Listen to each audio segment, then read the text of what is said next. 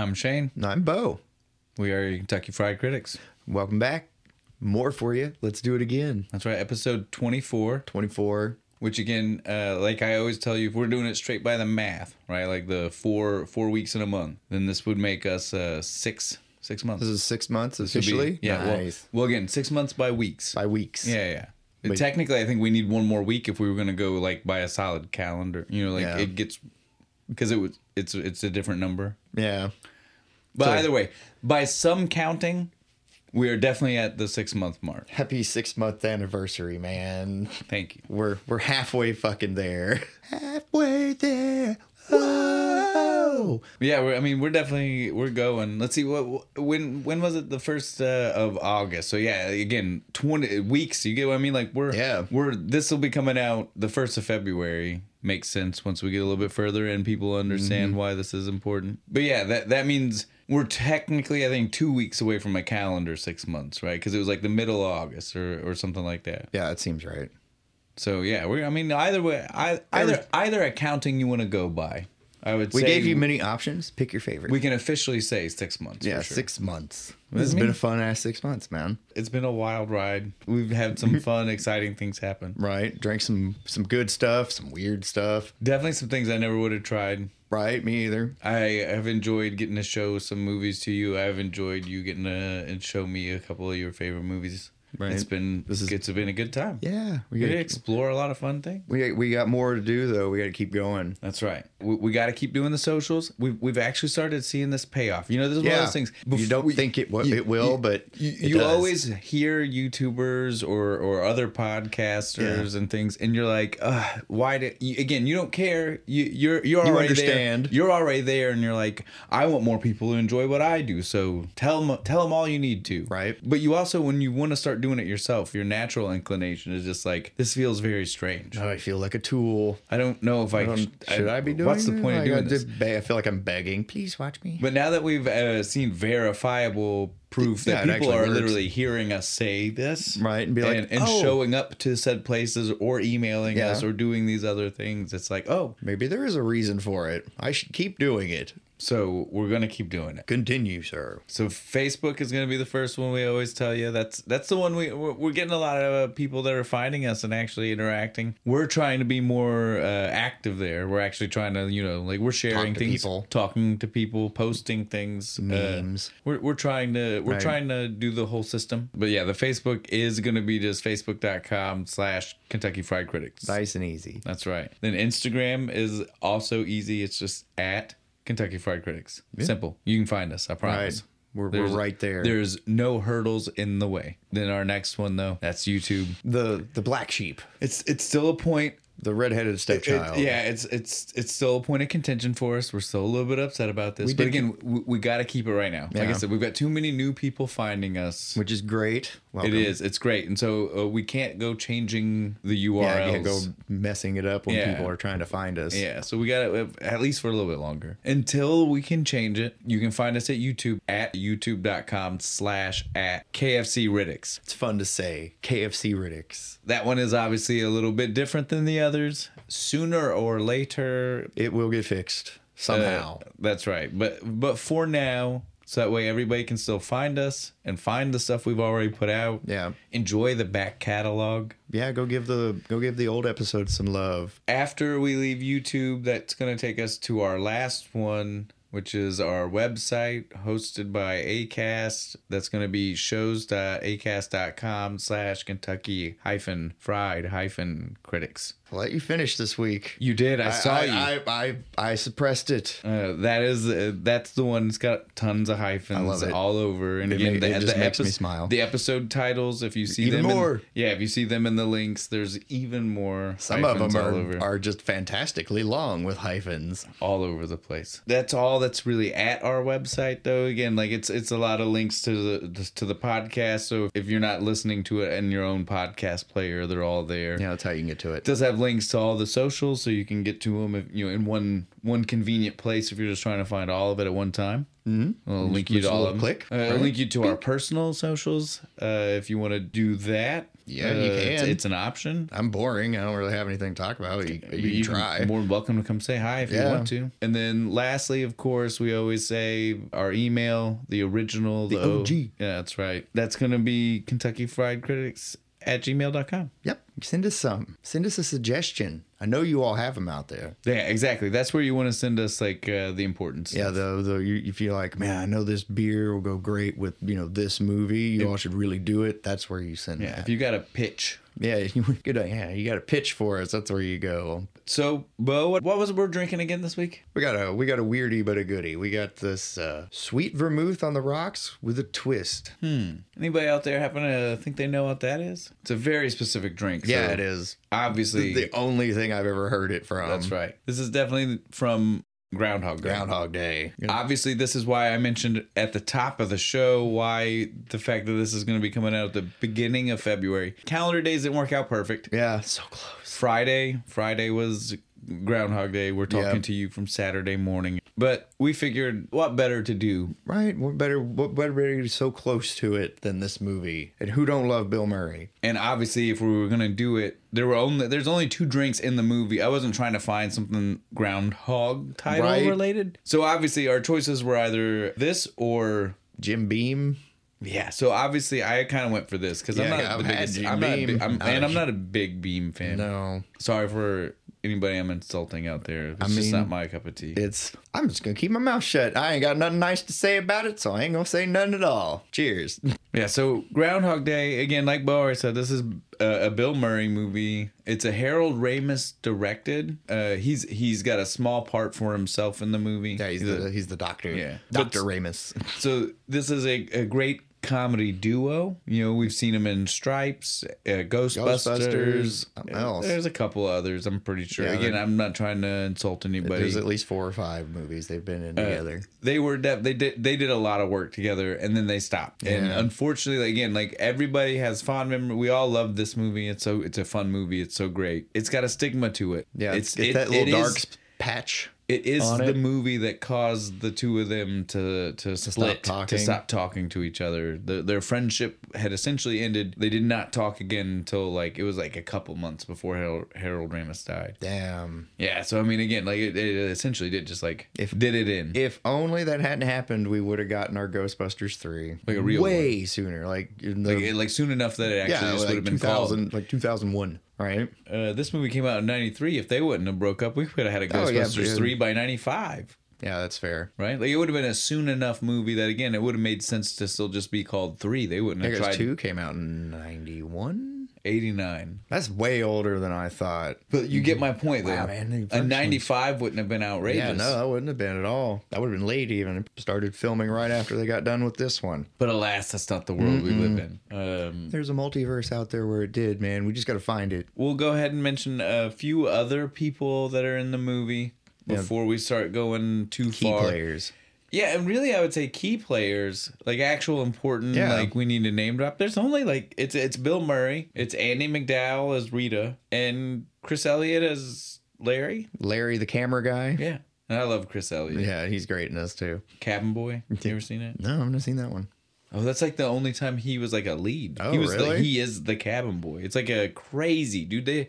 There's monster effects, like true monster effects. There used to be a show called Movie Magic, like Tom Savini shit. Yeah, well, no, that's what I mean. It was true, it had there's Hammerhead. He's a cabin boy for a pirate ship, and there were true Hammerhead shark headed people and stuff. Oh, that's awesome. And it's all real effects. None of it's computer. It's literally right at the end of true effects and starting into, because again, it was on this show called Movie Magic back when people cared and wanted to see behind the scenes, and it was before DVDs, so.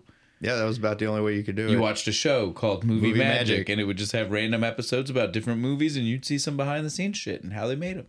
Fuck yeah, dude. That's awesome. And I know all about the movie Cabin Boy because I also loved Chris Elliott as a kid. He's a funny guy. Yeah, he is. He's funny in this. He's got that real excellent, jabbing delivery on everything. Perfect timing. The only other person I want to mention right now again, there might be a couple other people we can mention names if we want to when we see them or whatever we want to do. Yeah. But the only other one I want to mention is another one with his brother in it. Did you notice? One of the Bill Murray, one of Murray's brothers. Yeah. Well, he's the main one. He's the one that he saves with the Heimlich. Oh, is he? That's his brother, dude. That's the same brother. That's the older brother. That's the brother that played his dad. His dad in Scrooge. Scrooge. Yes, that's Brian Doyle Murray. Brian Doyle Murray. I saw his name in the credits when the movie starts. I was like, well, one of his brothers is in this. Yeah, he's, again, like I said, he's also the guy who owns the arcade in Wayne's World, and he's got a couple others. Yeah. Like I said, he's in a lot of things that aren't his brother's movies, but he's also in a lot of his brother's movies. Now, this is the only. I'm pretty sure this is the only brother that's in this movie. I didn't see any others, or I don't remember seeing a name anywhere. I didn't recall seeing the guy that was the little brother. The little brother. And he was like, man, I love my brother. I didn't see him. He's my brother, you know? Yeah, I didn't see him, so I think we're okay. Yeah, he did such a bad job. They didn't want him back. They're like, no, you're a terrible actor, man. Go home. Maybe he just didn't want to act. Was that too mean? I'm sorry. All right. That's definitely all of the important people in the movie. Again, if there are random actors we want to name drop when we see them as we're talking, we can do that. Oh, as usual, there's just a bunch of those like, I've seen you. Yeah, no, that's what I was going to say. Like, and again, I know some of them by name. That's why I was like, but they're not the kind of names everybody's gonna know. Like it's definitely right now I would name drop and like, you know, 6 people listening are gonna be like, right. Hey, when I say their name, everybody else is gonna be just like you, waiting for me to say what else they're in. Like, what were and they? And then be like, that guy. Okay. So there's no reason to really get into that right now, for sure. The only things before we get really into this, 2 things that I did find out while doing the very cursory amount of research that I do, and some of this wasn't even research. Like, so again, like it's well publicized that this is the thing that split their friendship up. Countless interviews and shit. So 2 of the things that I learned is that like apparently Bill Murray came to set just super cold and very distant and uninterested, and it made me when I first viewed this movie for what we do and actually really paid attention, I was like, man, what I always just assume was like supposed to be Phil not liking himself. Yeah, is that really just Bill Murray not liking the movie here, and like it's just like coming through? I mean, it made me second guess so much. It really could again, and that's great. In a way, I mean, it gave me a great performance, but it's like, yeah, did you have to be such a dick? Maybe contributed to why they weren't friends for so long, for sure. The other thing that I thought was very interesting and very apt, again, it goes to show how weird Bill Murray was on set, but I think it perfectly and very accurately, despite the fact that Harold Ramis maybe didn't appreciate this, wraps up how the character of Phil is in the movie and how Bill Murray interpreted the character, for sure. Harold Ramis would tell him how a scene is being set up, and apparently Bill Murray would just look at him, cut him off, and just say, I just need to know, is this a good Phil moment? Or is this the bad Phil moment? Am I a dick or nice in this scene? And that's all I need. And that's how the movie, I would say, breaks down. It kind of is. Like, because again, it's all about his evolution, right? Like, I mean, like, we have no idea as a viewer. We never get told. It wraps up with us having no clue why he gets stuck in this time loop. We have theories. But we don't know. No. Oh, and I guess we jumped the gun there. Again, this is one of those movies where I assume you've seen it. It's hard to assume people haven't seen this. Again, Groundhog Day is a holiday that we all still celebrate. It's pretty obnoxious to think that people aren't watching Groundhog Day on Groundhog Day. That's kind of the name. If you haven't seen this, I guess let's start there. We've already told you he gets stuck in a time loop. Yeah, he gets stuck in very quickly. I mean, we're reliving Groundhog Day over and over again, and that's the movie. It's his evolution, but we never do. We never find out why. Why? There's no explanation for how or why. No. We just know time loop. It's not like an episode of Star Trek. Yeah, we just know where we get some kind of science explanation on why we're stuck in a time loop. We just get we just know time loop exists just for him. The magic of the groundhog cursed him for being such a dick, And until he cured his evil ways, I guess. I don't know. Yeah, there's just no explanation. We have no clue what's going on as a viewer. It's just a crazy experience that happens, and we just gotta go with the ride. Yep. At that, I think we're ready to get into that's all the setup you need. Yeah. He's a weatherman, and let's roll. Again, we find that out 5 seconds in here. The movie starts with our opening instrumentation music. I want to say it's hard to try to explain this instrumentation, but it did somehow perfectly encapsulate that what we were just saying, the good Phil, bad Phil. Yeah. It starts with this like ominous, almost kind of like heavy trumpet that was going in, and then it shifts into this like jovial comedy sounding music. Music. And I was like, clouds and shit. I don't really understand what's going on, but me being someone who has seen the movie, I understand the connection. That being said, this is not the kind of thing where, like, I couldn't imagine coming in as someone who's not seen it, knowing like, why this music has any kind of... Right? It's like, what's with this weird elevator music? Like sometimes you get music that just makes, the vibe tells you where you're going and it makes sense. If you had no idea, that music's not helping you understand where you're going. No. For sure. Like the music for one of those, like, business, instructional video things, you know what I'm talking about? Same stock footage of clouds, even. As I already said, though, this is a super short instrumentation too. Like it hits that ominous tone, it hits that jovial tone. It's over Bill Murray in front of the blue screen, not even a green screen. This is blue, old school. Yeah. For those people, maybe young enough that they don't realize that. Yeah, so he's in front of the blue screen. This is one of those moments I want to point out that as Phil the Weatherman, Bill Murray was you see him and you're like, oh, his life already seems depressed. We later on we kind of just like we learn that maybe he didn't want to be a weatherman. Yeah, and just like all kinds of different things about who he is. He felt, even though he is in Pittsburgh, I think so. He's in a big city. It's Pittsburgh or Philadelphia, right? One of the two. Because again, they go to Punxsutawney. It's all in Pennsylvania. It's all in Pennsylvania. Obviously, he's in a big enough city that it's weird for him to act like he's not like some kind of a star. At least on a local level. Fuck a local level. Those are big cities. Like even if you're on the local news in that city, like you're still in front of the state and everything. You're in front of a lot more households than most people. You're in front of more households than the guy doing the news that we watch. Yeah, that's fair. You know what I mean? Like, so I mean that's still a big deal. So it's weird that he acts like he's not. But what I'm really getting at is he's so depressed, and it's, like you can just feel this weird vibe. Yeah, because he's just kind of disinterestedly telling us the weather, but acting like he's still right. He's still going through the motions. Right. He's still doing the loud fake. Yeah. And he blows in the wind, but he just doesn't care. Now I watched it and I was like, "Is this Bill Murray? Is this Phil or is this Bill?" No, it's Bill. He's just like, I don't want to do this stupid weatherman bullshit. Right? I don't want to be in this movie. So I'm gonna just stupid. He was ready for his serious part of his career, and this was not it. He was like, I want to do comedy anymore. My friend asked me to be a fucking weatherman, right? A fucking weatherman. What am I, a fucking weatherman now? Again, it's a moment where I really can't tell. Like, is life imitating art? Is art imitating life? Who is actually depressed and hating their job? Is it Phil or is it Bill? Both.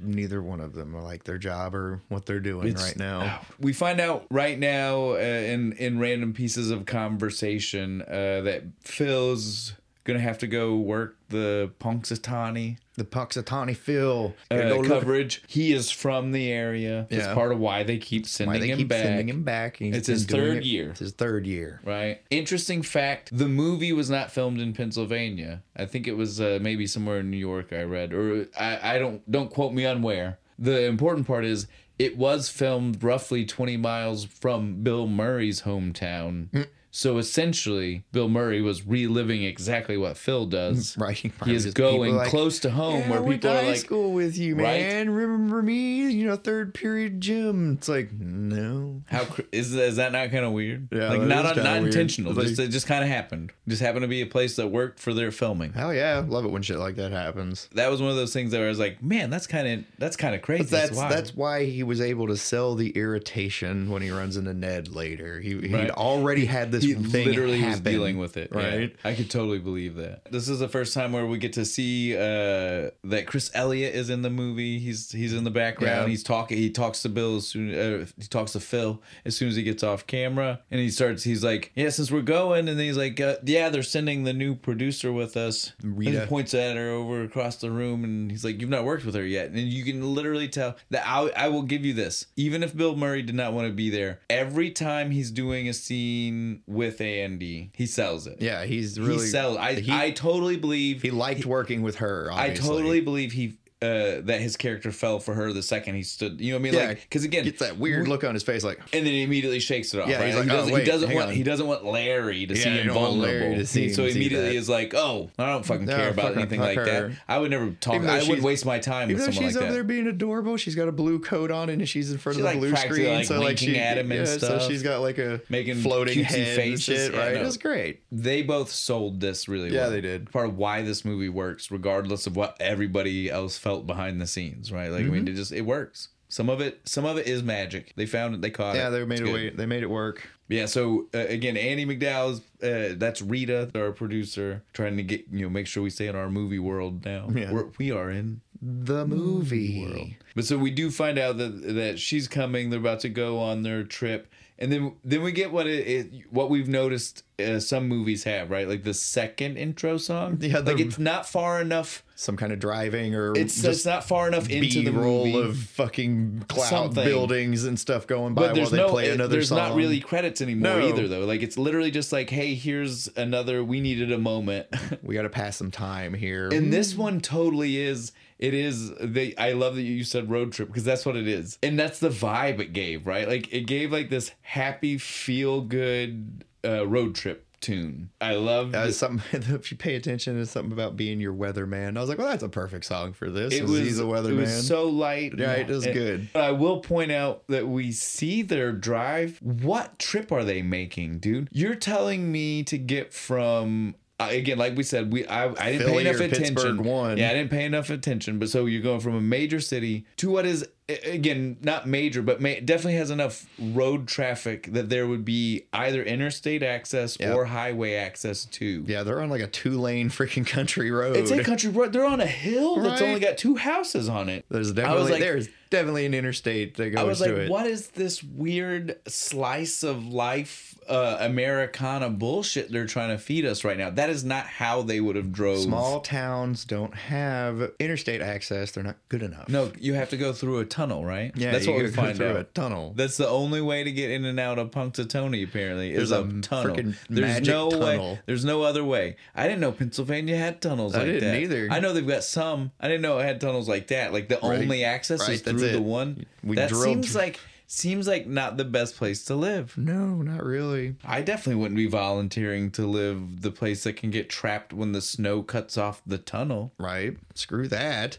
But so we see that they get there. They make it all right. As soon as they get there, Larry pulls over. They're pulling up to a hotel, and he calls it. Before Phil can say a word, Larry says, God, he's just being such a prima donna. So we don't know what he had just got finished saying in the van. But as soon as he gets out, we hear Larry's him just laying him. in. He's like, I'm not staying here. I can't stay here. Stayed here 2 years ago. This place miserable. was awful. This is awful. I can't be here. And Rita was on top of it. Oh, yeah, man. This a good producer. She immediately was like, oh, this isn't for you. It's for me. Yeah. I got you a place. Got you a nice bed and breakfast down the road. Larry's just dropping me off. What world are we living in? Because she looked, again, it wasn't like she was going into a Holiday Inn. It looked like it was a nice looking hotel. It was like the Pennsylvania or something like that. What world are we living in where he wanted to stay at a bed? Because he was excited. Yeah, he was like, said bed and breakfast.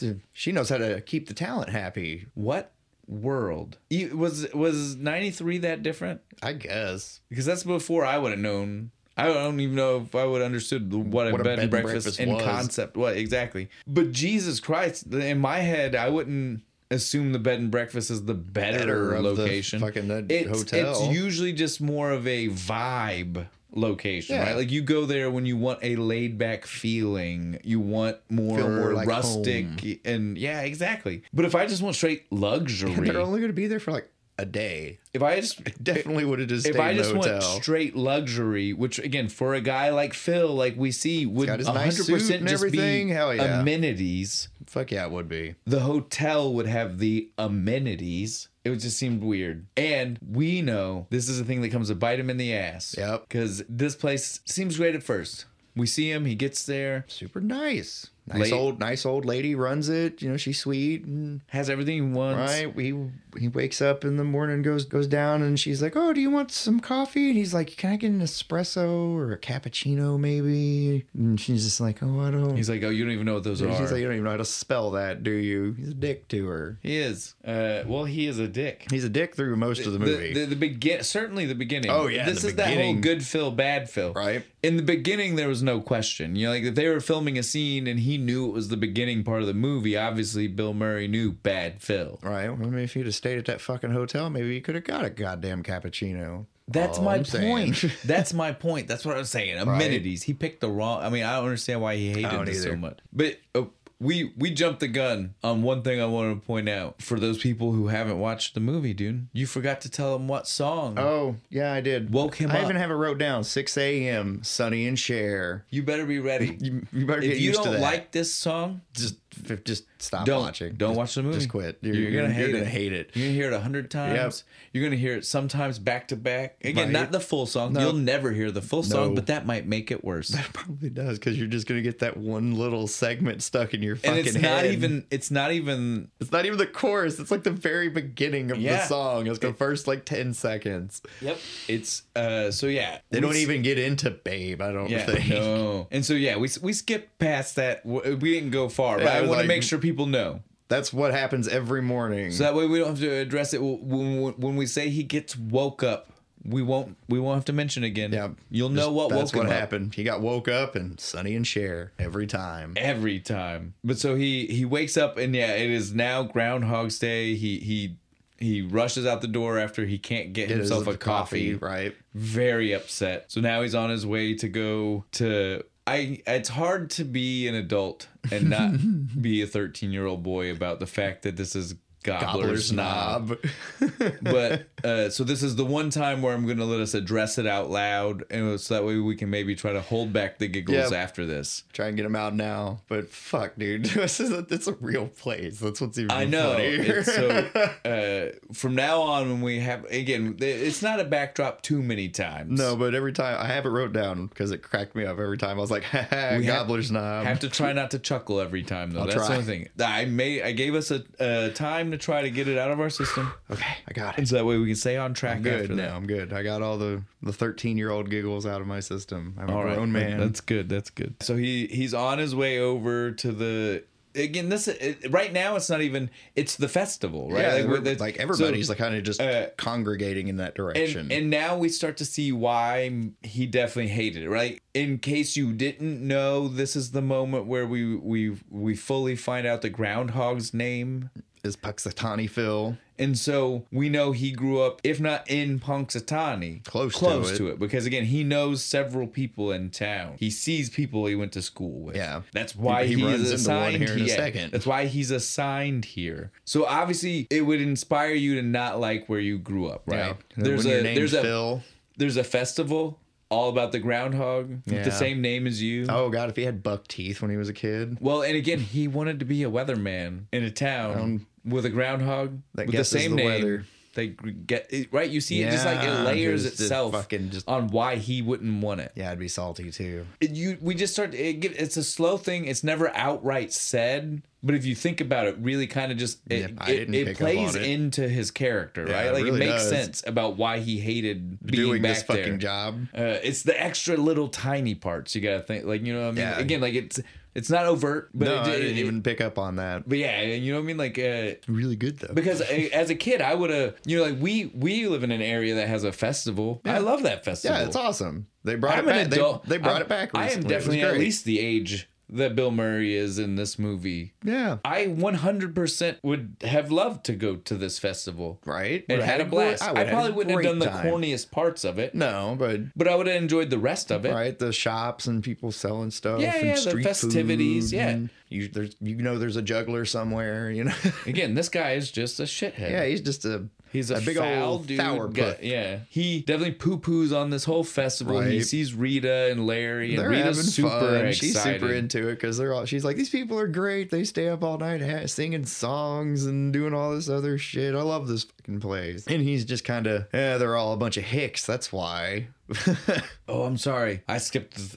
Did we skip Ned? Yeah, I hate that. We'll stop. This is my fault. You skipped one, I skipped one. We gotta stay on track after this. Right. We both get one gimme. And both times we're only like half a scene away, so it's not a big deal. Yeah. But yeah, so on the walk to see Gobbler's Knob. Yeah. So again, like I said, we are barely. Yeah. It was like we barely missed 30 seconds off. But yeah, so on the walk to Gobbler's Knob, we see a couple things happen. Like it's just one street. It's right out the door. It's right after he left the old lady telling her, "Don't worry, there's not actually going to be a blizzard." Yeah, which was wrong. But yeah, so when he's walking down the street, there's the homeless guy. Yeah, he pretends to look for change. He does a double. He does this. He does the pretend to look for change. And then he does the pretend like he didn't see the guy. And I'm like, which is it? Well, you gotta pick Why one, are man. you looking for change if you didn't see the guy? Oh, you just wanted change in your hand? Right. You can't do both. No, you gotta pick one. You gotta ignore him or pretend to give him change. And sell whichever one it is. Bad call. It was. But as soon as he makes it past him, is when we get Ned. Ned, the fuck was his last name? Ned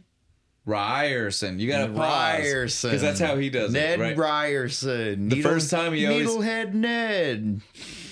Wait, I've got all of them. I've got all of them. Give me just a second, though. I want to say, because I want to say this. So this is I want to say the actor. This is one of those people that I was like, again, some people will know him, and they will know his name. And so again, for those people, I will give a nod right now. He is Stephen Tobolowsky. He's in Glee. He's one of the teachers in Glee. He's in some other stuff. He's a very funny guy. I love him in most things he's in. Again, he's one of those actors where I couldn't tell you off the top of my head the things he's in. Right, but it's like, I know I've seen him in a lot. Glee is the one I know off the top of my head because he's in a lot of it. He's a recurring character. So, but Ned Ryerson, again, the first time we hear him, he goes, "It's me. It's Ned. You know, Ned Ryerson." The pause. And so like literally every time it's in my notes, I have like 17 spaces between Ned and Ryerson.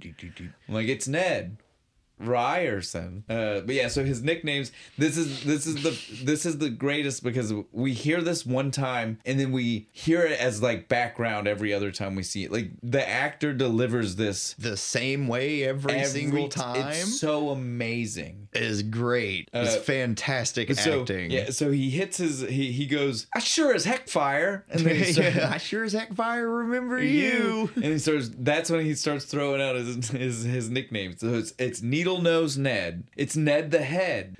I was the dude who did the whistling belly button at the talent show. I dated your sister a couple of times till you told me not to. Bing! You know, Bing! It was great.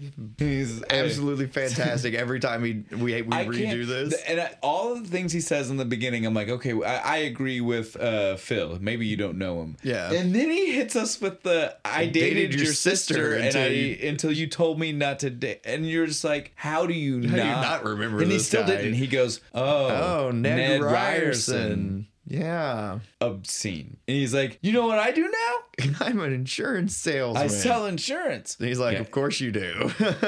And he's trying to pitch him the insurance. And this is when we get the step. Again, we skipped over. It would have been atrocious to miss these because these are the two big ones. They happen. We get to see these things happen to him a lot and his creative ways of dealing with them. But as soon as he deals with Ned, what happens? He steps in that big ass puddle.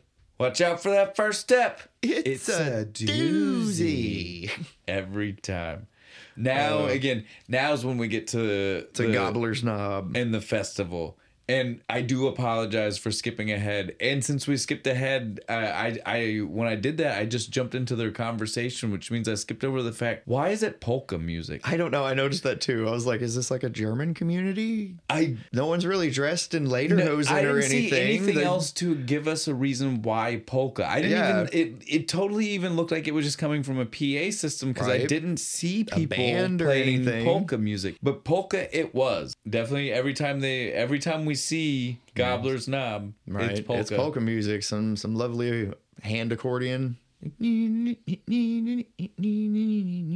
won't deal with everything that we were already starting to deal with before. You know, like we said, he saw Larry and Rita there. He has his little bit of conversation with them, and then basically after that, it's time to go. It's go time. Right. It's time for Phil to. We got to get out of this town. Well, it's time for the other Phil. It's we got to do the report. That's right. Yeah, I was like, whoa. We can't skip no more. No, we just said we each get one, and we've already burnt them up, man. Yeah, we're not allowed to do it again. So yeah, it's time for that Phil. It's time for Punxsutawney Phil. You gonna come out and tell us whether we're gonna get more winter. His magic weather call, right? As the other Phil, as human Phil likes to say. Yeah. And so what does he say? He sees his shadow. 6 more weeks. Of and winter. Again, this is when we see his brother. This is Brian Doyle Murray. He got the kick-ass job of holding the groundhog. The groundhog is cute. It's a cute little groundhog. If you ask me, that's dope. Right. I love it. I would have wanted to be the guy. I'm like, can I hold it, please? I want to hold the groundhog. I will put it on my head like a hat. And so as soon as that happens, so that's now we can get to where you were about to jump us to. Phil says we gotta go. Yeah, we gotta get out of here. I'm not staying. I'm done. We did our job. We did what we're supposed to do. I don't want to stay another night. Rita tries to be like, let's do one more so we can see more of the festival. And he said, nope. Are we reporting on it? Okay. No, then let's go. I reported on what we needed. Yeah, right? I did my job to the letter of what I was supposed to do. Let's go home. Which is funny.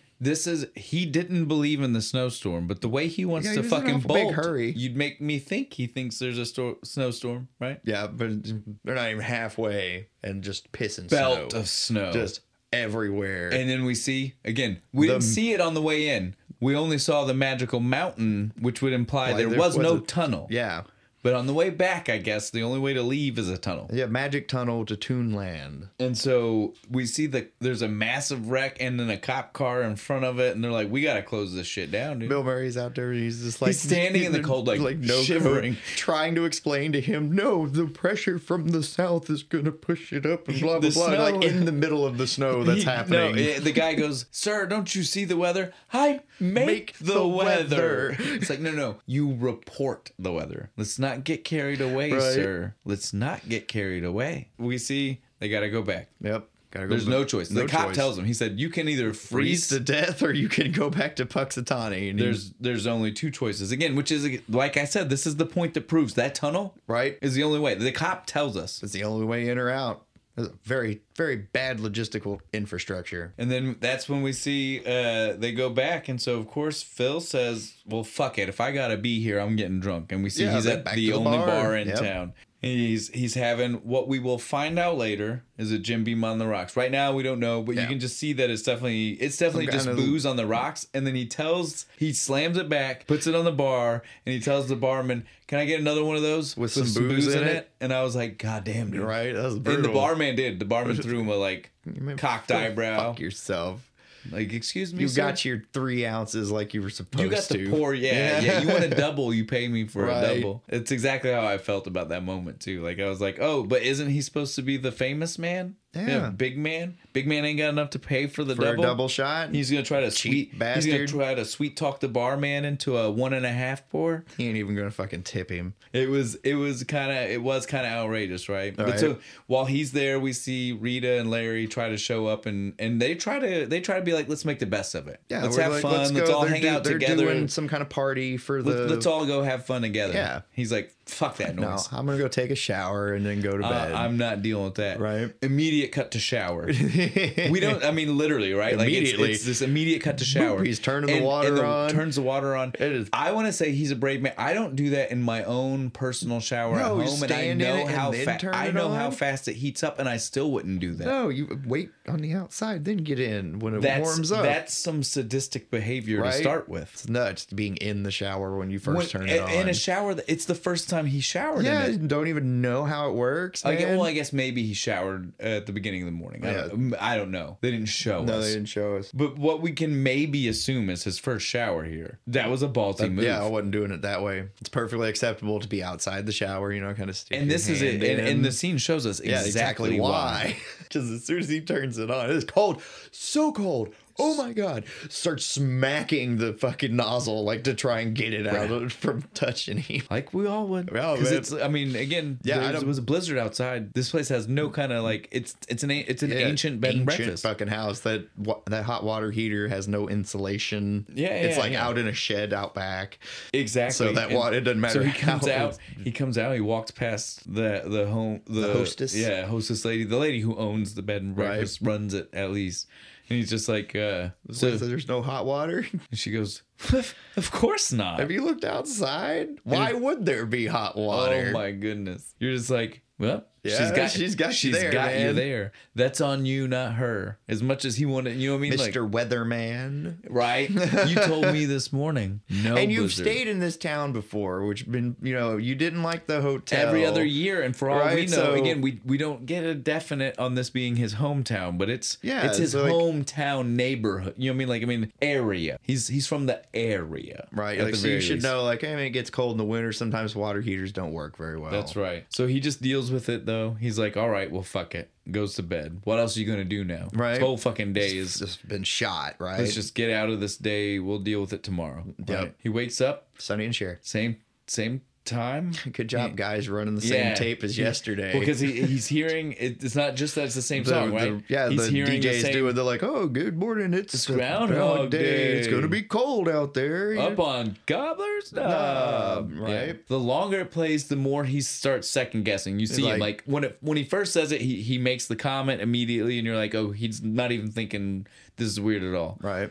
Then he hears a little bit more and he's like, no, somebody would have caught it by now. Yeah. But then he hears that it's live. He remembers, right? Because he remembers seeing them there. They're at Gobbler's Knob. He was like, oh, shit. Wait, what? And looks out the window. And he's like, it's the same scene he saw yesterday morning. All the snow is gone now. He's like, what the hell is going on? Gets out. He walks out the door. He's just shitty. He's just like freaked out but being really shitty to people. He walks past the homeless old man and he's just like, even before we get there, the dude in the he grabs him and throws him up against the wall. The lady that runs the bed and breakfast. He's kind of a fucking shithead to her again. But the homeless guy, he totally.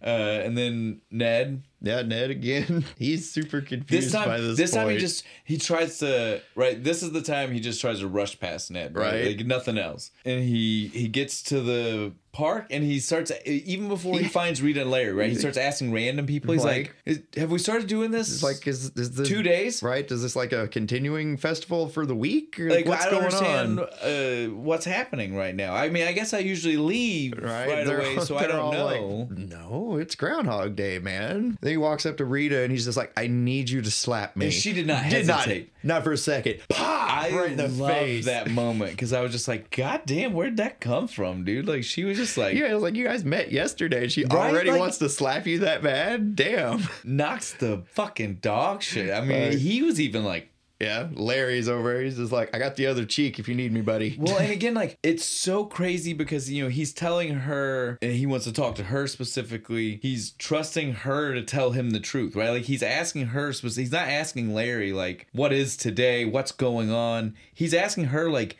that's who his confidant is. Right, can we talk?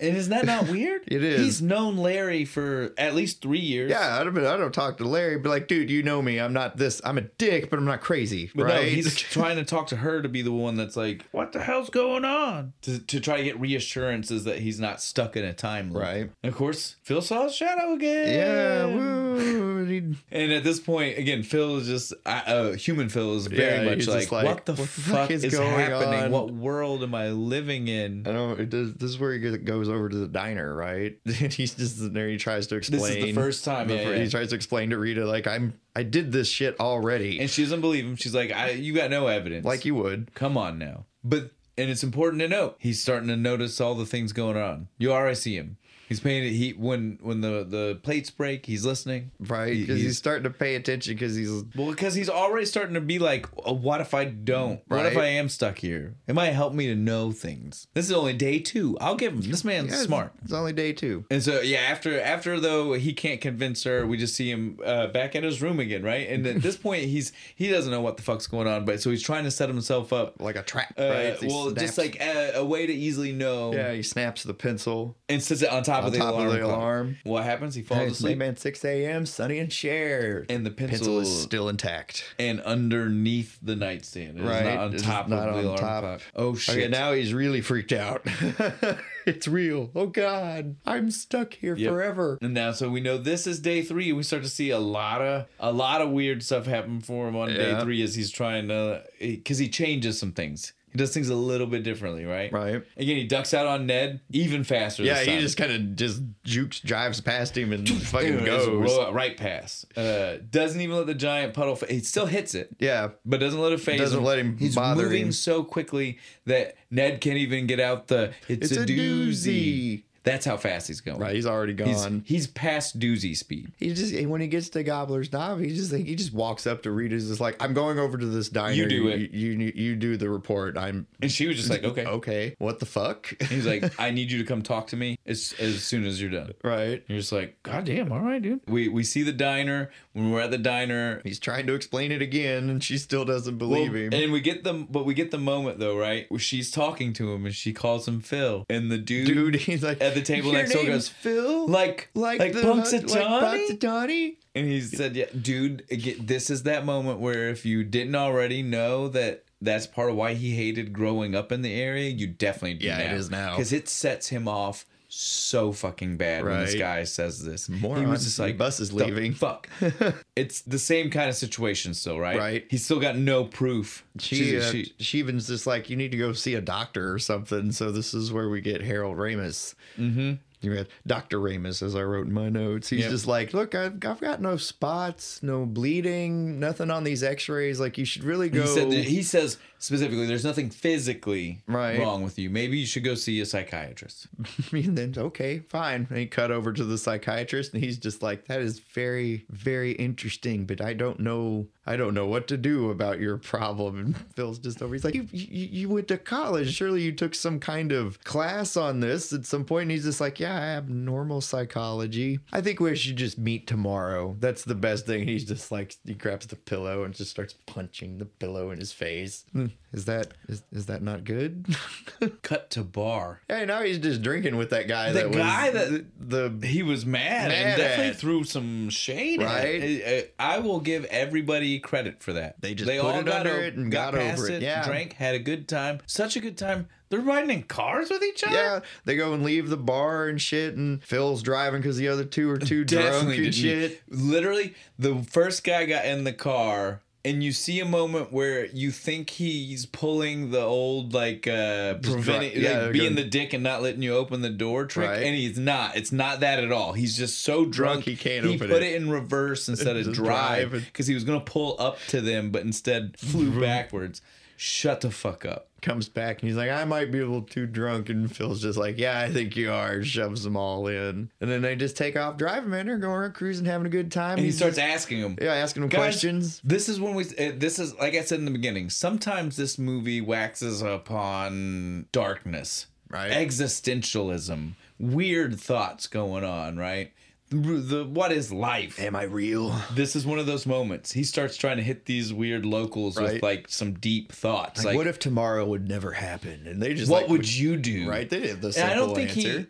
Well, and I don't think he worded it the right way. No, because again, he knows at this point it's not. Again, he is right. Tomorrow won't happen. The implication there is that you're dead. Right? Yeah. The implication is not tomorrow I get to relive today and do it all over again. Tell people that's what's going on and ask them what they're doing to do. Get the real idea, right? Yeah. He didn't word this the right way. He was just like, what would you do if you could get away with it? They're like, whatever the fuck we want. He actually was kind of like, I can I? It's like the first time he actually thought of it. Oh yeah, no, he totally, and he does. He's just like, okay, well, sweet, we're just gonna go. Day 4 is gonna be rules and laws don't matter, right? Yeah, because they drive around and he runs from the cops. They drive up on the railroad tracks and shit until he gets arrested. And then 6 a.m. Sonny and Cher, like it never happened. Because he fell asleep in jail. Yeah, and then he just even goes downstairs. He's like, "Were there any like uniformed, authoritative people with like guns and nightsticks looking for me?" And she's like, no. Will they be? He's like, apparently not. And so game on. I can do whatever the fuck I want. Yeah. Right? So like I said, that was the end of day 3. So again, right now we're at day 4, assuming we're still seeing it day by day. Again, we have no idea. No, I had no idea how long he's actually in this. Well, and later on, we will definitely get to a point to where there are hints at being big time jumps. Has to be just to learn some of the skills. Right now, we are still sitting at what we can assume is the beginning of day 4, right? We're still in that Something first like week. that. Yeah. But again, this is now officially rules and law don't matter day because he saw that the police. You know, like if he falls asleep in jail, he'll just wake up in that room again. Doesn't matter. Yeah. Whatever. So I'm gonna have a great day today. So good. In fact, when he goes down the street and Ned comes up to him, he just decks him. Punches him smack right in the face. That's one way to take care of Ned. But it felt good too. Then we see him at the diner. He's got all the shoveling food. He's a glutton. Smoking a cigarette. He's just pouring the coffee straight from the pitcher into his mouth. Syrup over everything. Dude, it was great. It's the way we all want to eat. Oh, I want to eat that way all the time. We can't. But he has no consequences. It doesn't matter. And that's literally what Rita's saying to him. It's like, don't you worry about like cholesterol and cancer and love handles. I like how she threw love handles. He's like, no. He's like, no, I don't worry about anything. That's the difference between you and me. Then she starts quoting Sir Walter Scott to him out of nowhere, and I will give him credit for knowing that. Right. This was a little weird in this comedy because I was like, that's a little highbrow for what is a mostly lowbrow kind of movie. Right, and then especially later since she's supposed to be into French literature and Sir William Scott is British, isn't he? Like not even the same genre. I'm nitpicking though. Well, I mean, all of it's weird because again, it's just none of it really fit the vibe. I'm gonna derail this funny scene of this guy shoveling food and shit, like a whole cake. Even no, I agree. By throwing out this weird poetry. It was so strange, and then again, like I said, he realized that's what it was because he also I don't know, it was so weird. And then he was like, he realized the insult that she was trying to call him an egomaniac. Yeah. Right? Isn't that egocentric? Yeah. That's what that poem. Yeah, megalomania and shit. Well, I got it right here because I wrote how ridiculous this was. It was specifically egocentric because I thought it was so weird that he got offended that she called him egocentric while he was literally shoveling food down and being egocentric, so egocentric that he couldn't see that he was being. I was like, oh, this is really kind of funny, right? Because it's like meta on top of meta on top of meta. Meta cake. Oh my goodness, it was so good. But yeah, egocentric, definitely the word they went with. Now we see though, after she leaves in disgust, we see he's gonna start using his powers for evil, picking up bitches. And so he sees this woman in the diner. He just walks up to her. He's like, "What's your name?" He just starts asking. What school did you go to? How crazy is it that she just started answering? I wouldn't have answered him. But like, this is weird. Go away. I'm not telling you who. Well, remember though, we're English teacher. We're living in the era before the internet. So she wasn't worried about him doing a life check security thing on him.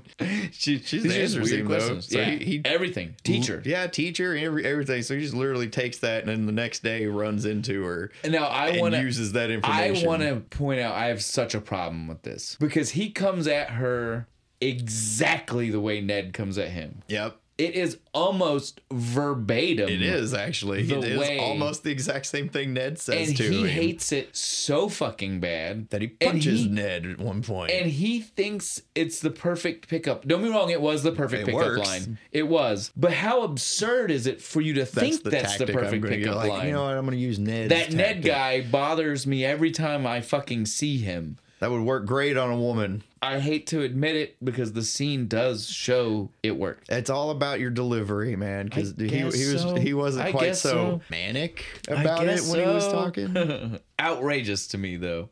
But yeah, he does indeed take this woman home, but he fucks it up. Yeah, because he calls her Rita, and he smooths it over. How do you smooth that over? Do you want to get married? And once he smooths it over with that line, he just has Rita again. And you'd think that's the end of it. Yeah, no, he still bags this woman. Right. What in the? I want to say right now, the character of Phil does not strike me as being the guy that's got that kind of mojo. He doesn't strike me as the kind of guy that's got that kind of pull. Isn't that Bill Murray in most of his movies, though? Like, he's pulling down tail way, way above his grade. Sigourney Weaver. Yeah, well, you didn't deserve that, buddy. And it definitely continues here. Yeah, you don't even deserve Nancy in this one, man. Come on. Well, let alone the French maid chick later on. That's right, we didn't say her name. Nancy Taylor. Nancy Taylor. Again, like I said, exactly the way Phil Connors. It's me, Ned Ryerson. But so you know what I mean? He literally hit her with the Ned Ryerson thing. He hits her with the Ned Ryerson.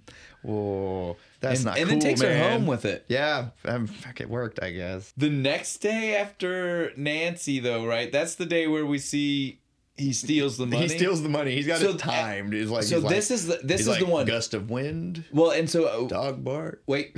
Well, I want to point out though before we even start getting into what he does to get the money, I want to point out the money proves this is the first time it's been multiple days. Yeah, he had to learn the routine. Yeah, he sat there for We've a seen long him time. busy on the first 4. He did not look at it the first 4. So whatever happened between Nancy Day here and this has been multiple days for him to learn the routine well enough this is to a 2-week walk up op. and take it. So that's why I want to stop, because I want to point out this is our first big time gap. Big time gap. We don't know how much, but it's definitely a big one. He's been it's in not this, a day. It's not 2 days. He's been in this so long he can guess count the wind. Well, and he can count. Yeah, he just counts it. He's like 10, 9. And he 8, knows on 19 11, to grab the bag, turn to the left, take 3 steps, and he's away. And then those 2 old ass guards are just like, were there 2 or 1? Did I grab 1 or 2 bags? I don't remember. Fuck it.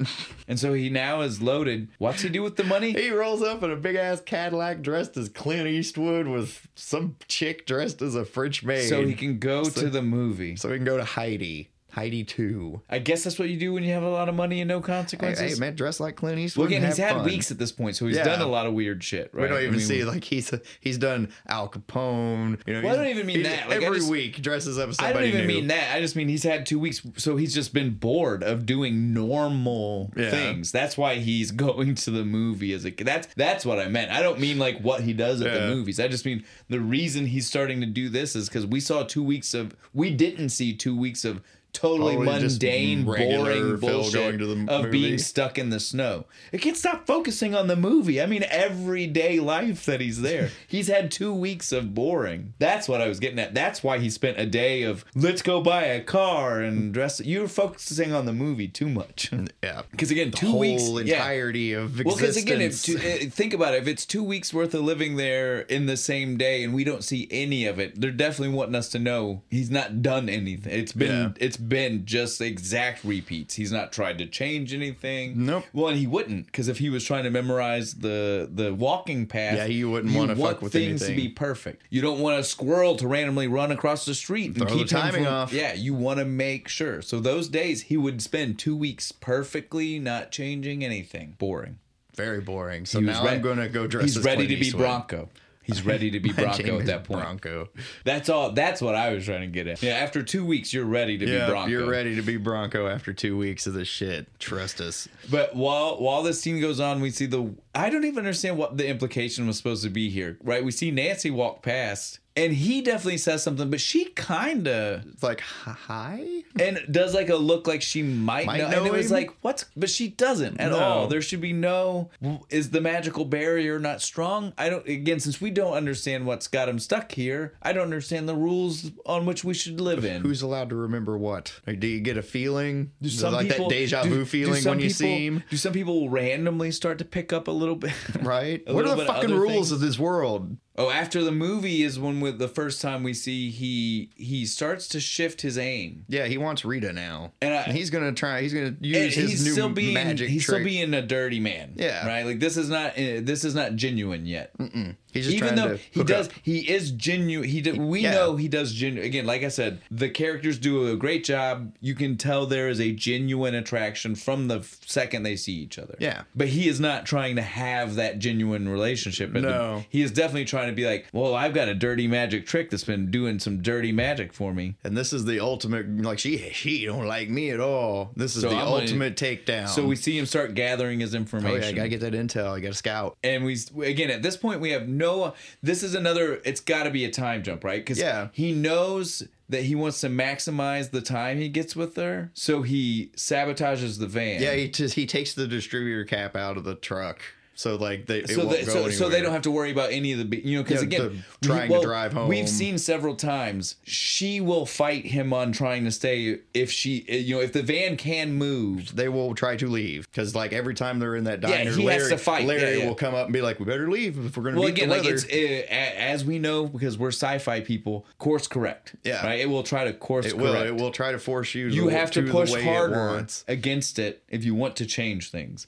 And so Larry is like the course corrector, right? He's the one that's over there. He will come in. We gotta go. And as soon as he says stuff, she will like that. And that is literally how it plays out. Like if you're a sci-fi fan, that's the vibe you get from those scenes. That's at least that's how I always felt with them.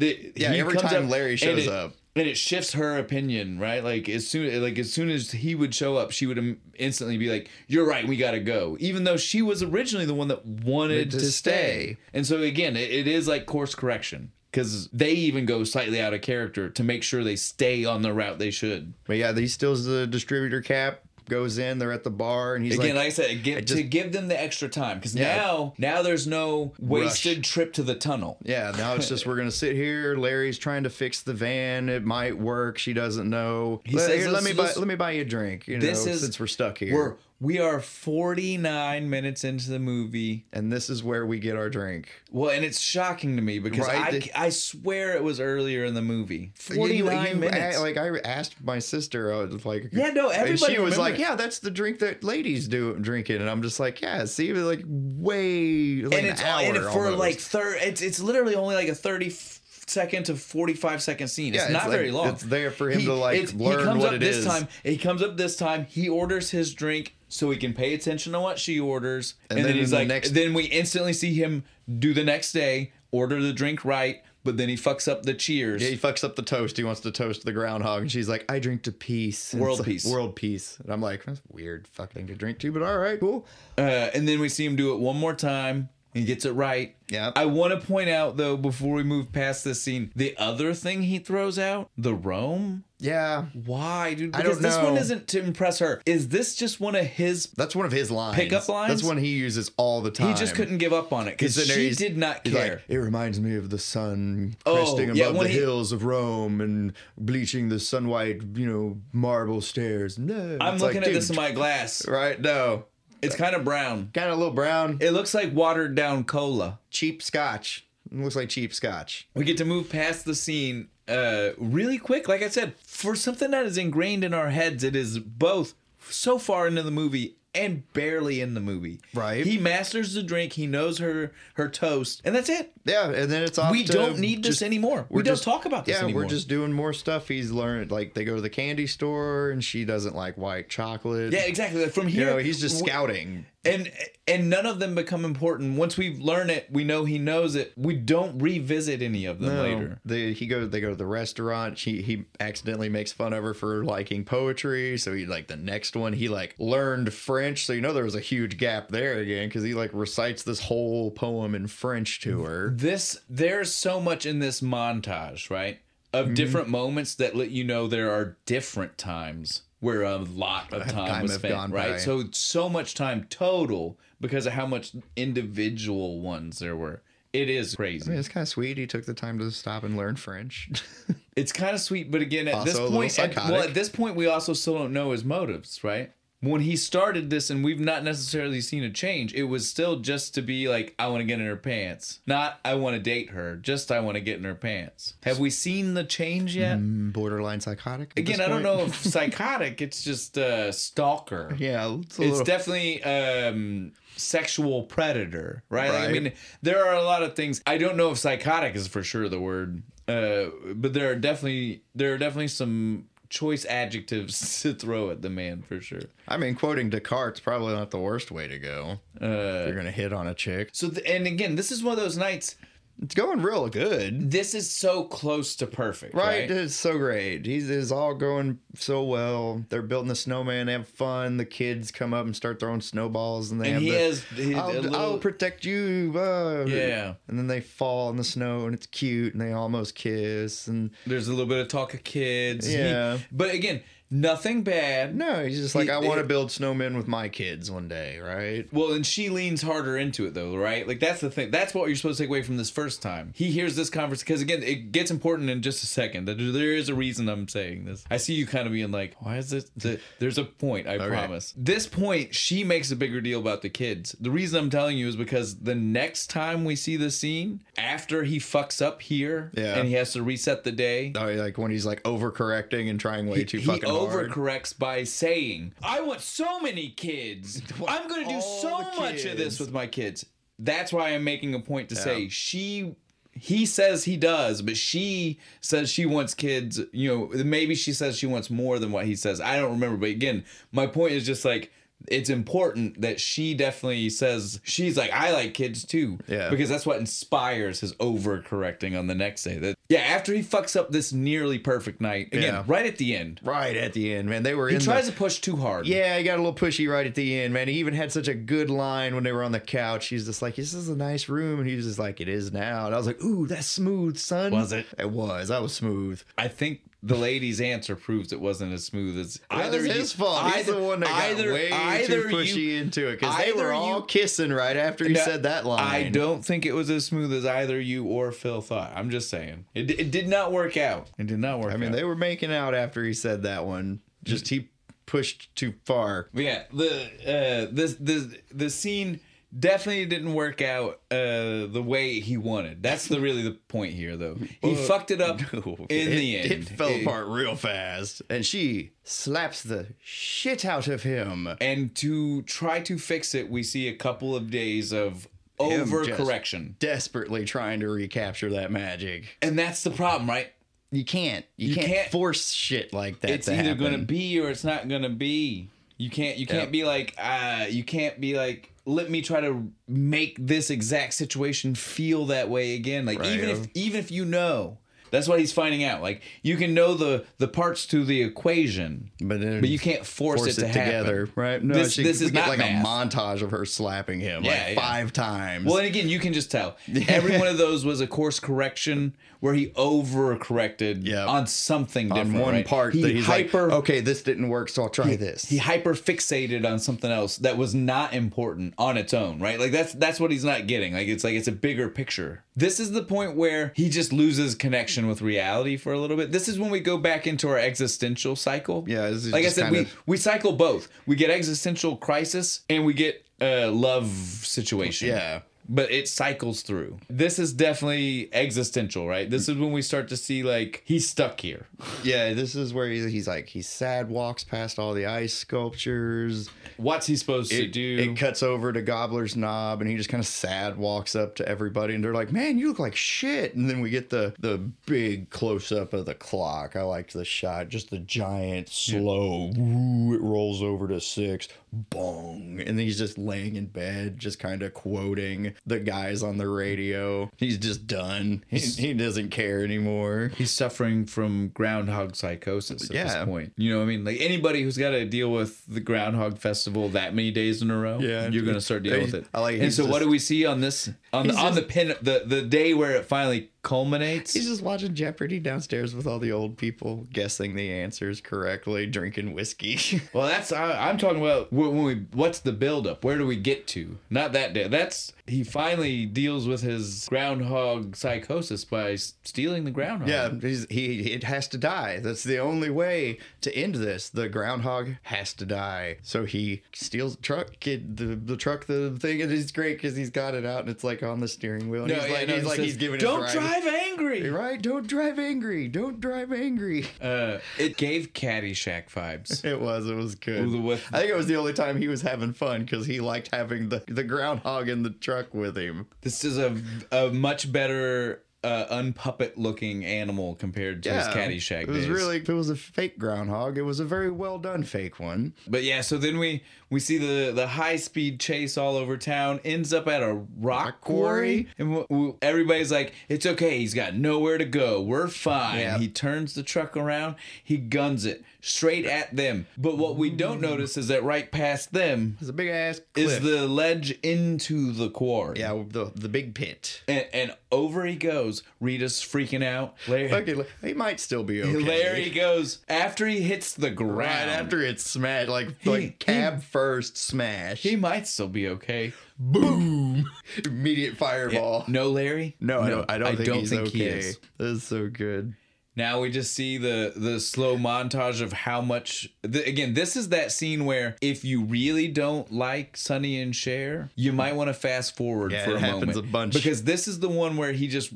keeps trying to fucking kill himself. Well, and the clock goes... like, it's over and over again, right? Like, he smashes it and he's just done with it. Right. Like, this is the moment where he can't... Like, we don't even see any other part of the day. We're only seeing the wake up right now. He just so, wakes like, that's up, what I mean. Like, for, like... Smashes it, throws it against this the is wall. Like a minute and a half shit. where you're going to hear this song like whole 4 bunch. times. Yeah. So this is what I'm saying. Like if you don't like it, fast forward till you see gears on the ground. That's the last one. That's when he smashed it so good. They were like, we're at least done with this. Yeah. We're done with this bit. But until you see that, you want to keep it going. Right. It's like he goes downstairs and grabs the toaster. Yeah, no, now he's just trying to kill himself a lot of weird ways. He goes downstairs and she's just like, would you like some toast? And he just snatches it, goes up, throws it in the bathtub with him. At least he had a hot... Yeah, it was hot. Nice hot bath before he went, I guess. And then he throws himself in front of a truck. That doesn't work. Then he throws himself off a building with a really bad stunt double. Yeah, that one's funny. It's not even... To me, it didn't seem like a building tall enough to necessarily necessitate dying. You might, like, break an arm. Yeah. It wasn't that tall. Yeah, it was like, what, 2.5 stories? 2.5 stories, something like that. I wouldn't even give it 3. 2.5 at best. No, because he was in like the middle of like that little weird tower thing. So I'm like, you're like in between floors. Thank you. I'm glad you agreed on that because I was like, what are we supposed to think this is a tall building? If I would have walked past somebody and they were up there like, I'm gonna jump, I'd looked down and been like, do a flip. Yeah, have fun. It ain't gonna hurt. Make it exciting at least. Right? Now he decides to try. I guess so. Again, this is one of those moments where I want to pose to you.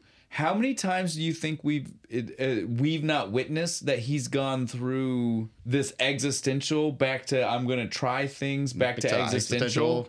Because again, we at least have seen 2. We've seen him in existential crisis mode once. He's been back to and went back to at least trying to function as a person. Right. But now he definitely went deep into it this time. He's just like, nope. But he's pseudo coming out of it. He's still kind of weird. He's wearing this. It's so funny because until you see him stand up at the diner during this scene, when he looks like he's wearing a robe. He does. But the one where he's talking like he's where he says, "I'm a god."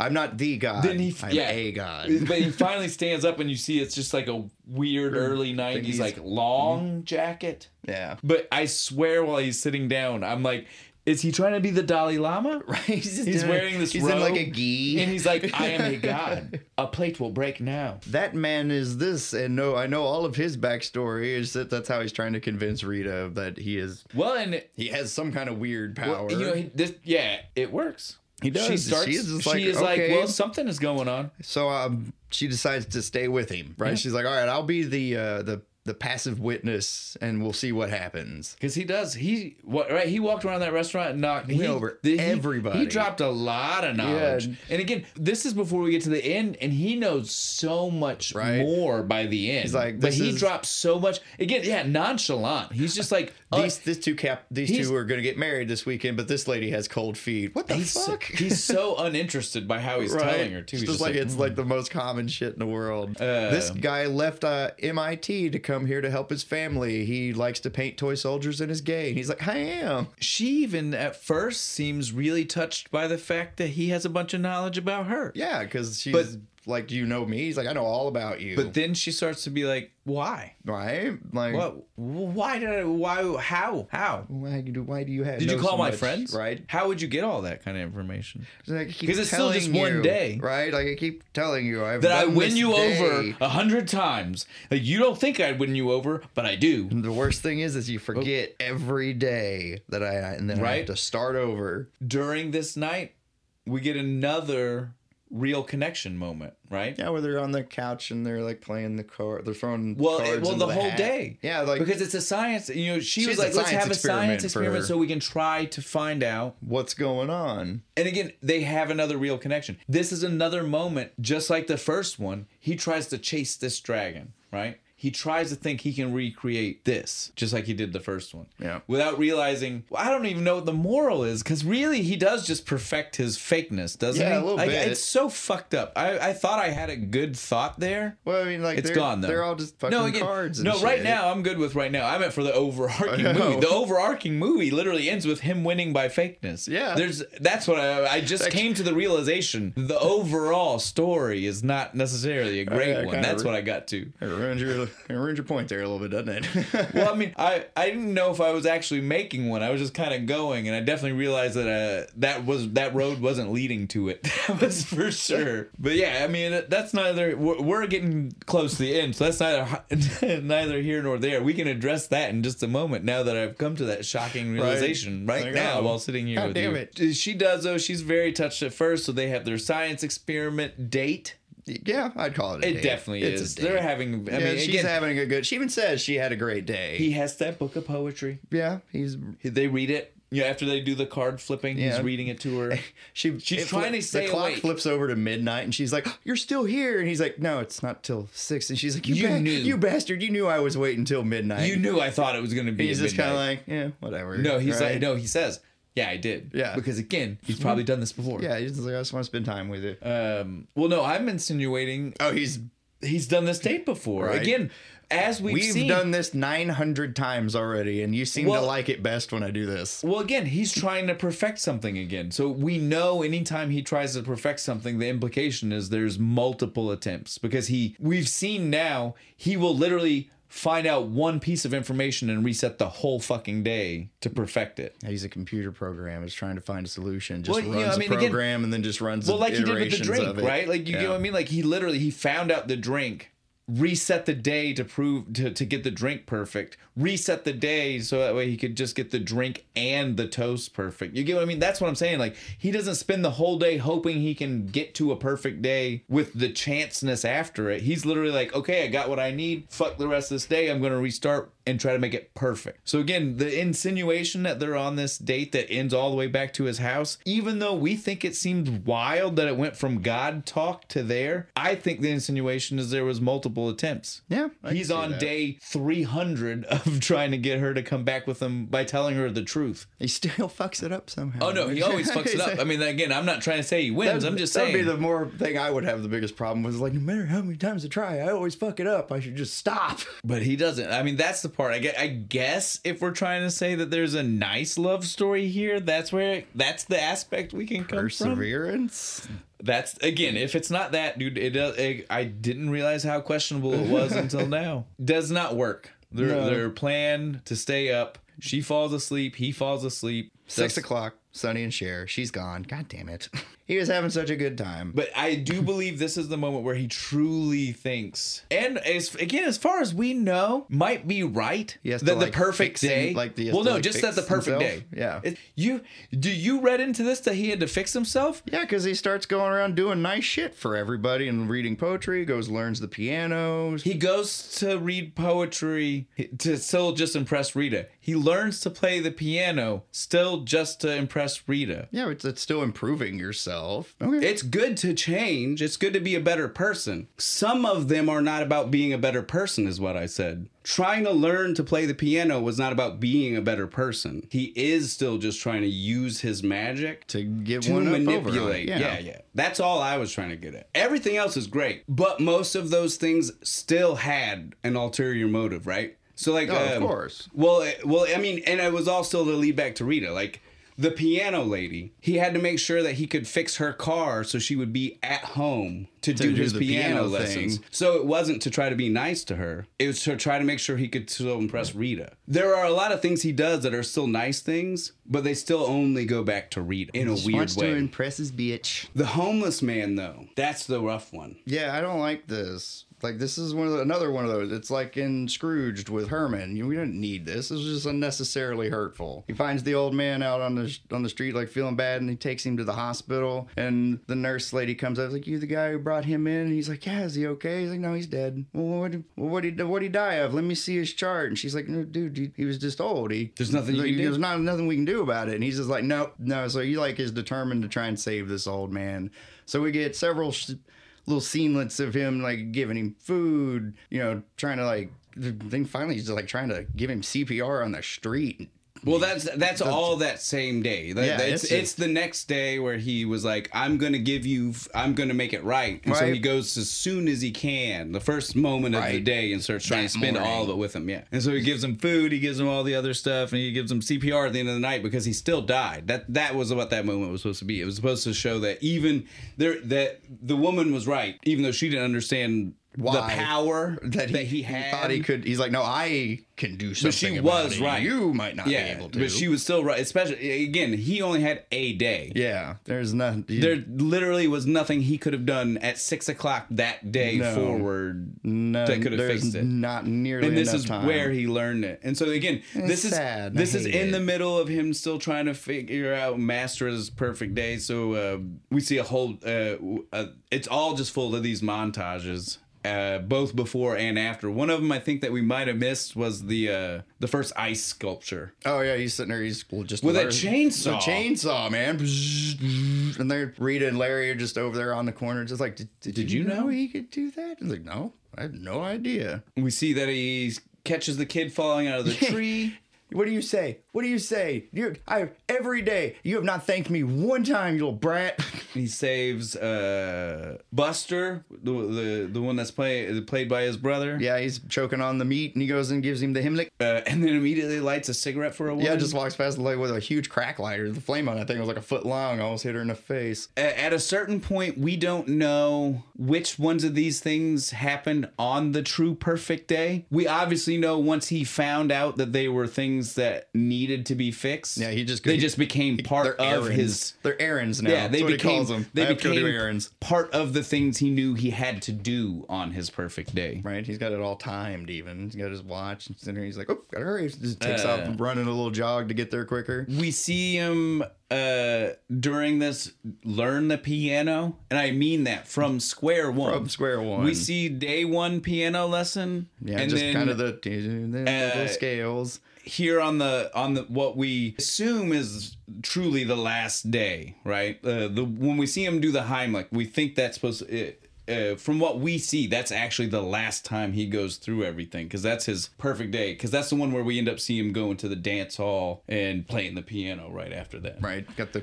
jazz going. Again, sunglasses, now that being said, cool. We don't know how many times he had given Buster the Heimlich before that, but this is the run of the perfect day. This is the run. Because we're seeing it go straight from that into the next moment after it. And we hear everybody address it right before that. They all talk about it. But they all talk about all these things. At this point, we don't know how many days he's done all of these things. Countless centuries at this point. For all we know, yeah.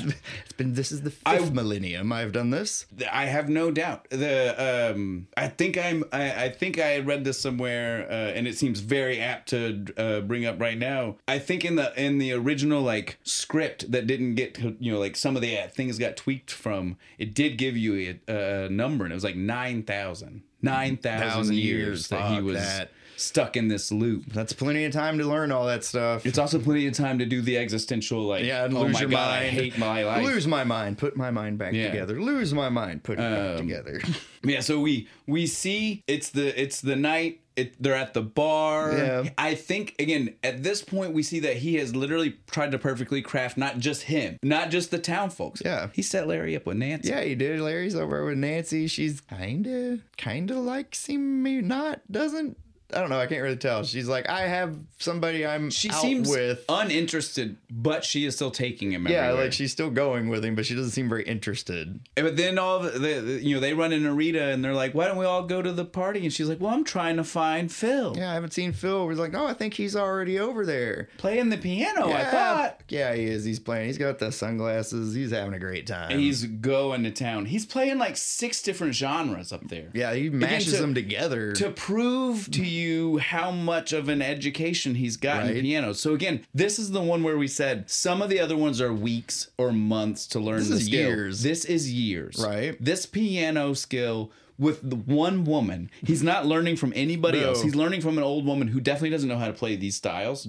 No. It took years. Yeah, because after he gets done, she goes up there to play, and it is not at all near what she is playing. But she is super proud, though. She's like, "It's my student." Yeah, he does. He rocks it Oh, out. dude, it's though. great. I like Yeah, the during the jam out session, Rita gets to walk around and hear everybody speak the praises. yeah, talk great about him. Oh, that's when we hear that. That's my student. Yeah. He's so great. And then we see the 2 ladies that were with her to get her tire changed. Right. He's part of the motor club. He's changed our tire. You rescued us. All this other great stuff. We see Buster's wife. Yeah, and she Buster comes up. I didn't get to thank you properly. for saving Buster's Right. life. He He would- almost choked on that food.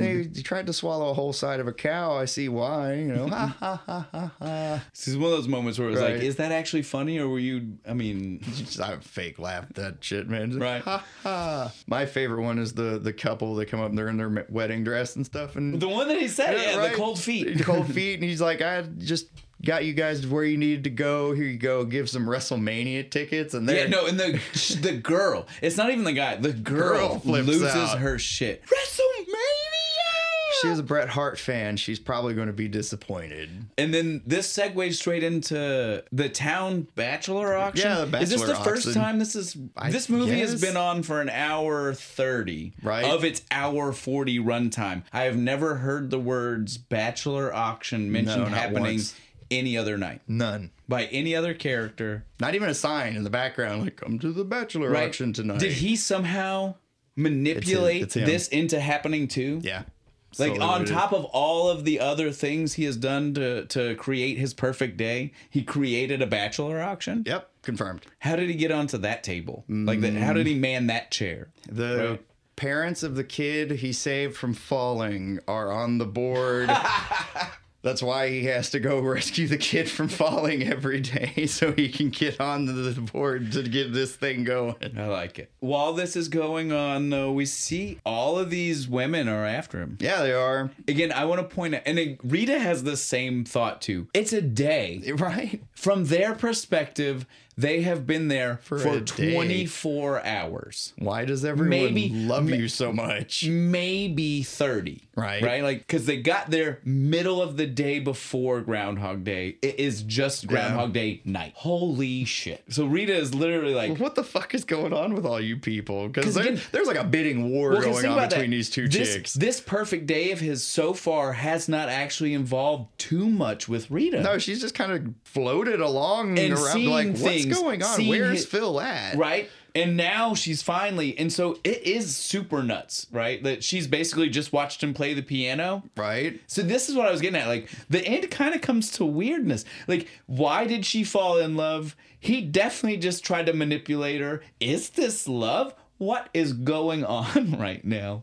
I have no idea, man. But yeah, so She just really likes that other people think he's cool. and so she then She's drops just on board with it. and then so she drops $339.88 when nobody else had even gone to 100 right? fucking yet. Like it got up to 60. Holy shit! She's dude. just like me and you. almost $400. Bam. We did a rough estimate on how much this could be. It is definitely in today's money floating somewhere between like $700 and like $1,200. Yeah, somewhere around That's there. insane. That's insane money that she just dropped. She wanted to take him out. She owns him now. After she takes him, we see our last run in with Ned. Yeah, he Apparently, Phil has bought all of the insurance that has ever existed and made Ned just the happiest man in the world. Ned is king of Insurance Mountain. He's very happy. He has made so much money on that commission. Which is kind of crazy because at this point, Phil doesn't think he's ever leaving this day. No, he's just what good is insurance? Just to make Ned happy, man. Oh. How mad do you think he got when he finally realized? He's like, oh, fuck, I actually have to pay those premiums. Damn it. I bought like 7 life insurances stacked on top of each other. I have to die 7 times to get that. Fuck to me. pay out. How am I going to do that? This is where he makes the snow sculpture of her face with gloves on. Yeah, and it's again, perfect. We're still trying to perfect the night. So we got it right. This is a slight evolution to the snowman, right? Yeah. So now instead of a snowman, it's like a full-on like bust of her face from snow. My question is: this how we saw the ice sculpture with the chainsaw? Are these supposed to be connected?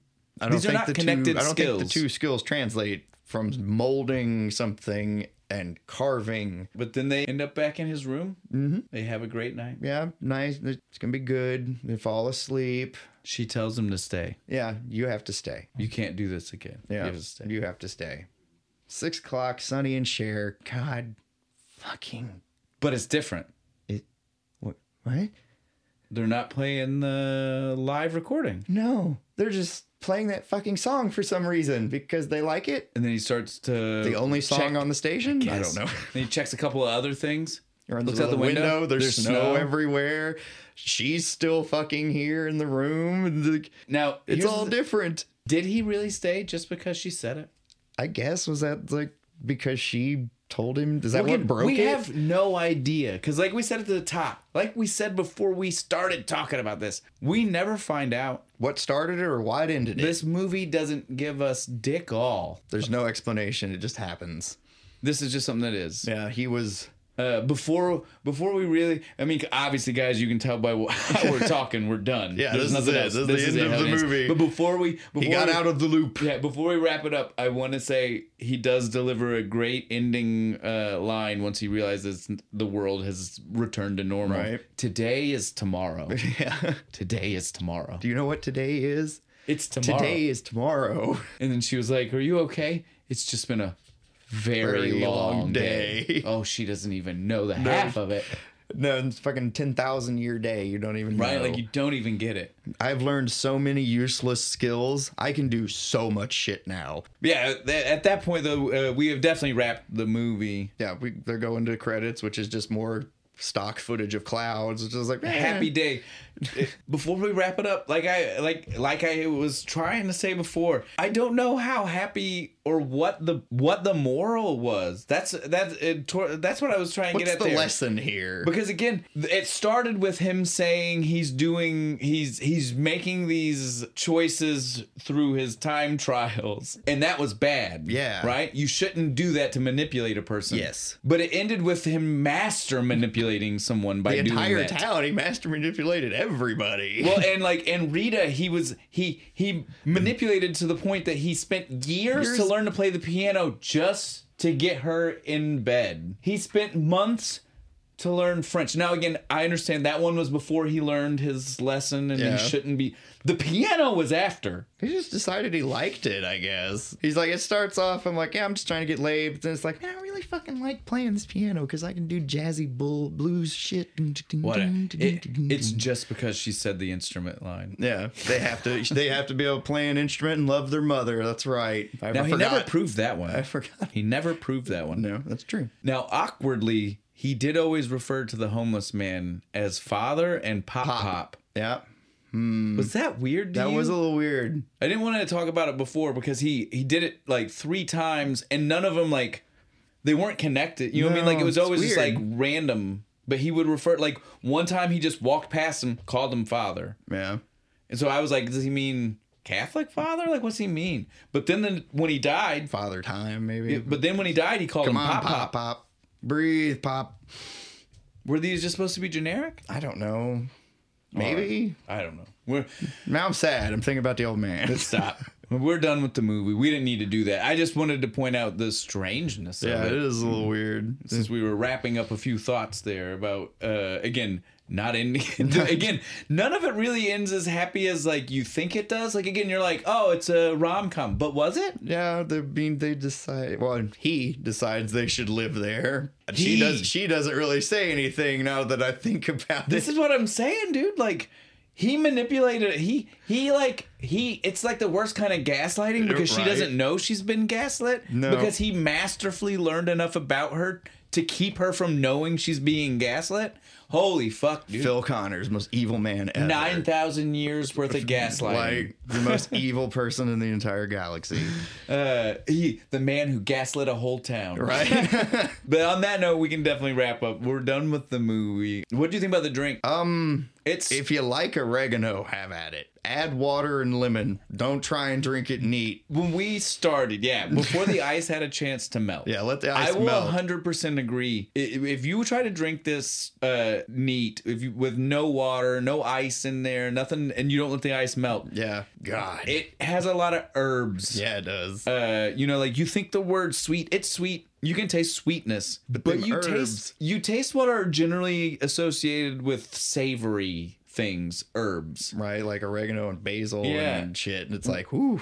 Other botanics that my palate can't place, but those for sure. And now once you let the ice melt. Let the ice melt, you give a good squeeze of some lemon, you get that zest, nice, and you get those oils all up on the glass so you can taste them when you're taking a drink. It would still never be something I'd order. I would never, ever order that, but if you Bill Murray was 100% right. It was in my notes. He had when that he look ordered when it and he took the first drink and he was like and stared at. My notes literally said, I hope this isn't what I have to look forward to. It's like, oh shit, I just saw into my future. Yeah, God damn pretty it. much. It was a scary, scary moment. All right, well, since that's everything this week, and we definitely finished this, so next week we're gonna go back to a beer. Yep. It's not gonna be a stout. I do believe this one's a sour. Well, what is it we're looking at? We're going to be doing Mirror Twin Brewing Company's Wheezin' the Juice. Wheezin' the Juice.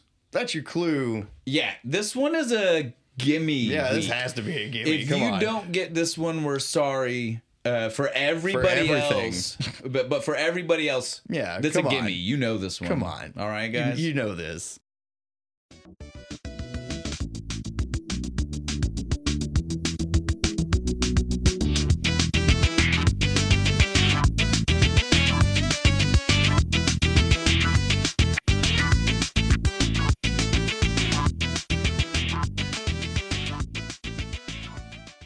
I'm Shane. And I'm Bo. We are your Kentucky Fried Critics. Welcome back.